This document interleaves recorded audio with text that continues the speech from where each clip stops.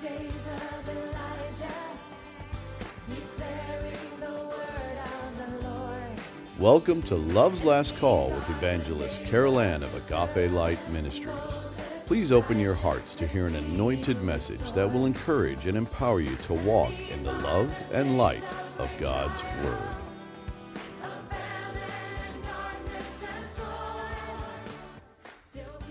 Beloved, as we move on our current podcast series, The Antichrist, One World Religion, and the Great Christ Deception, today I will continue to share a very informative commentary written for Faith Actually, entitled The Counterfeit Christ.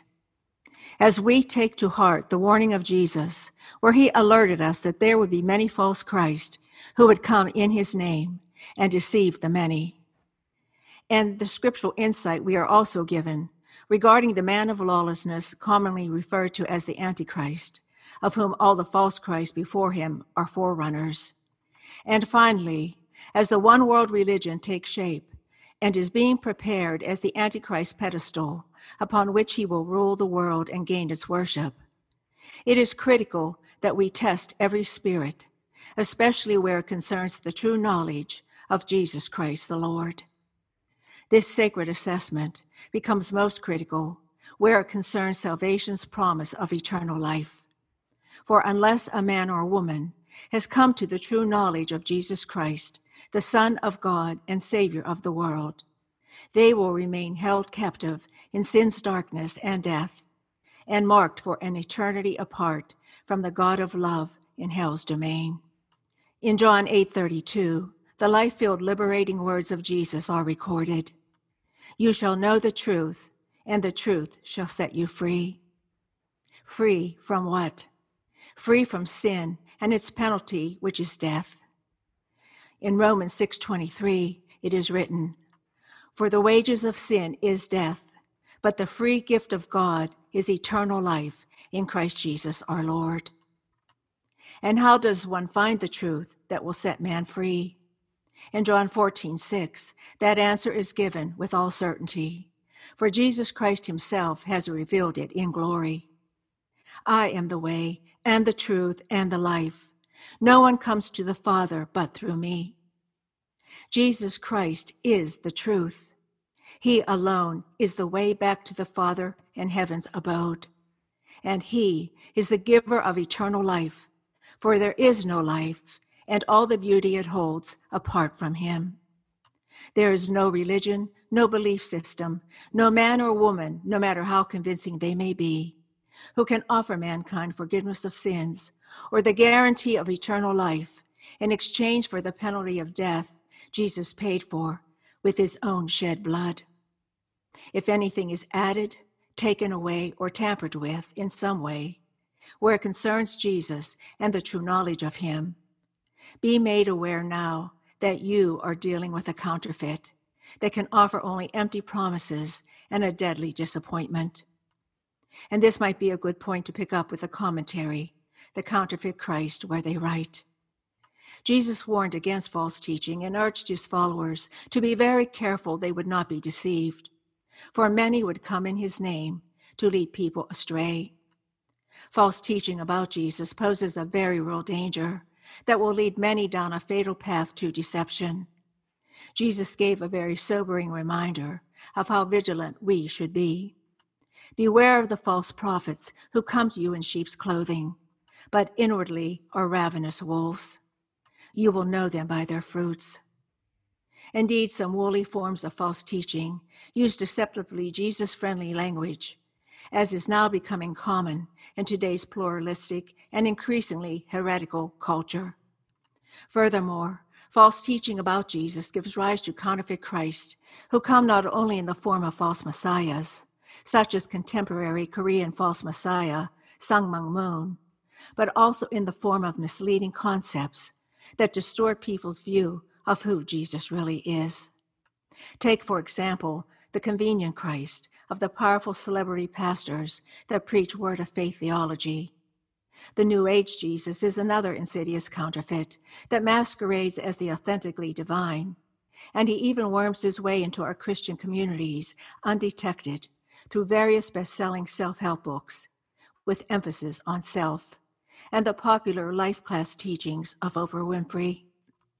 You might think the Jesus of jihad would be a more obvious offender, until you realize that this treacherous counterfeit is cozied up to by an alarming number of evangelical missionaries in Muslim ministry, like those practicing C5 or high-spectrum contextualization, which is essentially practiced by a community of Muslims who follow Jesus, yet remain culturally and officially Muslim, or the Jesus in the Quran, where Jesus is known as Isa and is seen as an important figure in both the Abrahamic religions of Islam and Christianity.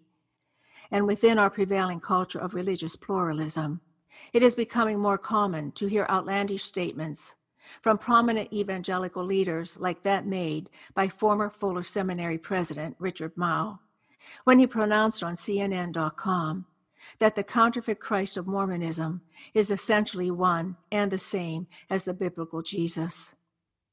The counterfeit Christ is very real, and today, perhaps more than ever, he has alluring appeal. He is more politically correct. He fits comfortably within one's pre-existing worldview or religious background, and he offers a safeguard against fear and anxiety, with a promise of health and prosperity, presenting himself as a benignly loving, warm, and fuzzy figure who lets us just be who we are without any need to pick up our cross and follow him. He proposes to form the basis of a social structure that bears little resemblance to the true body of Christ, and he is willing to gracefully bow out when the mention of his name might be an inconvenient obstacle in interfaith relations, as demonstrated by the Christian-Muslim Common Word movement that incidentally has received widespread evangelical support. Wherever the counterfeit Christ can be found, there also exists a powerful earthly motive drawing many to his feet. This is indeed a warning to the elect, for in Jesus' own words, false Christ and false prophets will appear and perform great signs and miracles to deceive even the elect, if that were possible. And while that warning in Matthew 24:24 is primarily directed to his elect, the Jewish people, it is also a strong and vital reminder to his church. For as his ambassadors of light and salt to a dark and dying world, we must stay grounded in his word as contenders for his truth and the faith in him only that alone leads to and guarantees eternal life in him. For while those who are reconciled to God in new birth salvation power and are now abiding in him in truth cannot be deceived by the false Christ because of the Holy Spirit in us, it is possible for those who possess only a superficial Christianity and have not been born again, and therefore are not yet fully reconciled to him and abiding in him, to be led astray. We know this because in 1 Timothy 4:1, Paul warns that the Spirit expressly says that in latter times some will depart from the faith by devoting themselves to deceitful spirits and teachings of demons. Paul also talks about the dreadful consequences of apostasy in chapter 6 of Hebrews. As true believers, we must have the courage to speak out against false teaching when necessary, even if we are accused of being unloving by doing so. For this is in reality the highest act of true love toward those who are being deceived, because their life or death destiny hangs in the balance.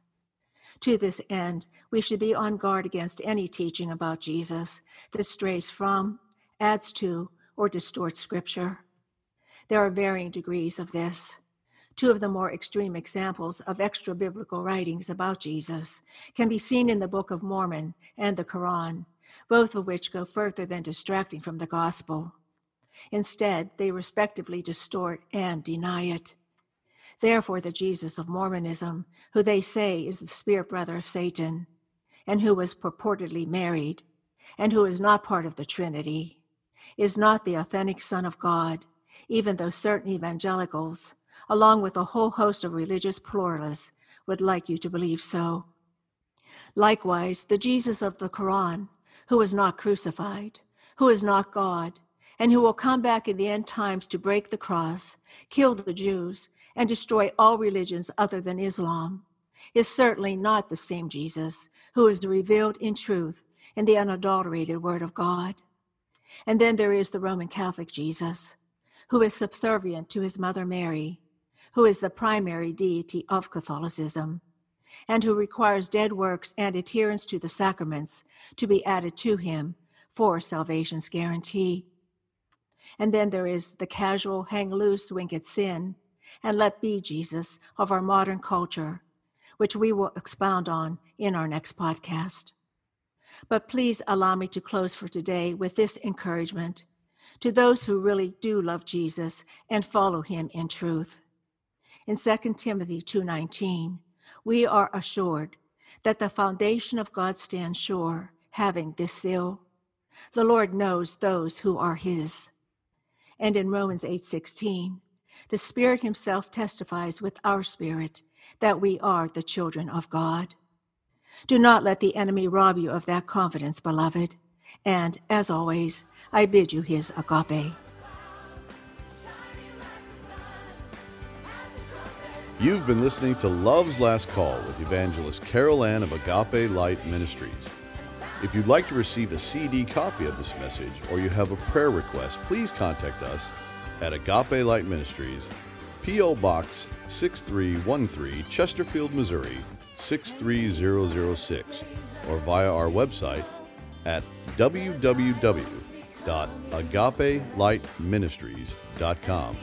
Again, that's www.agapelightministries.com.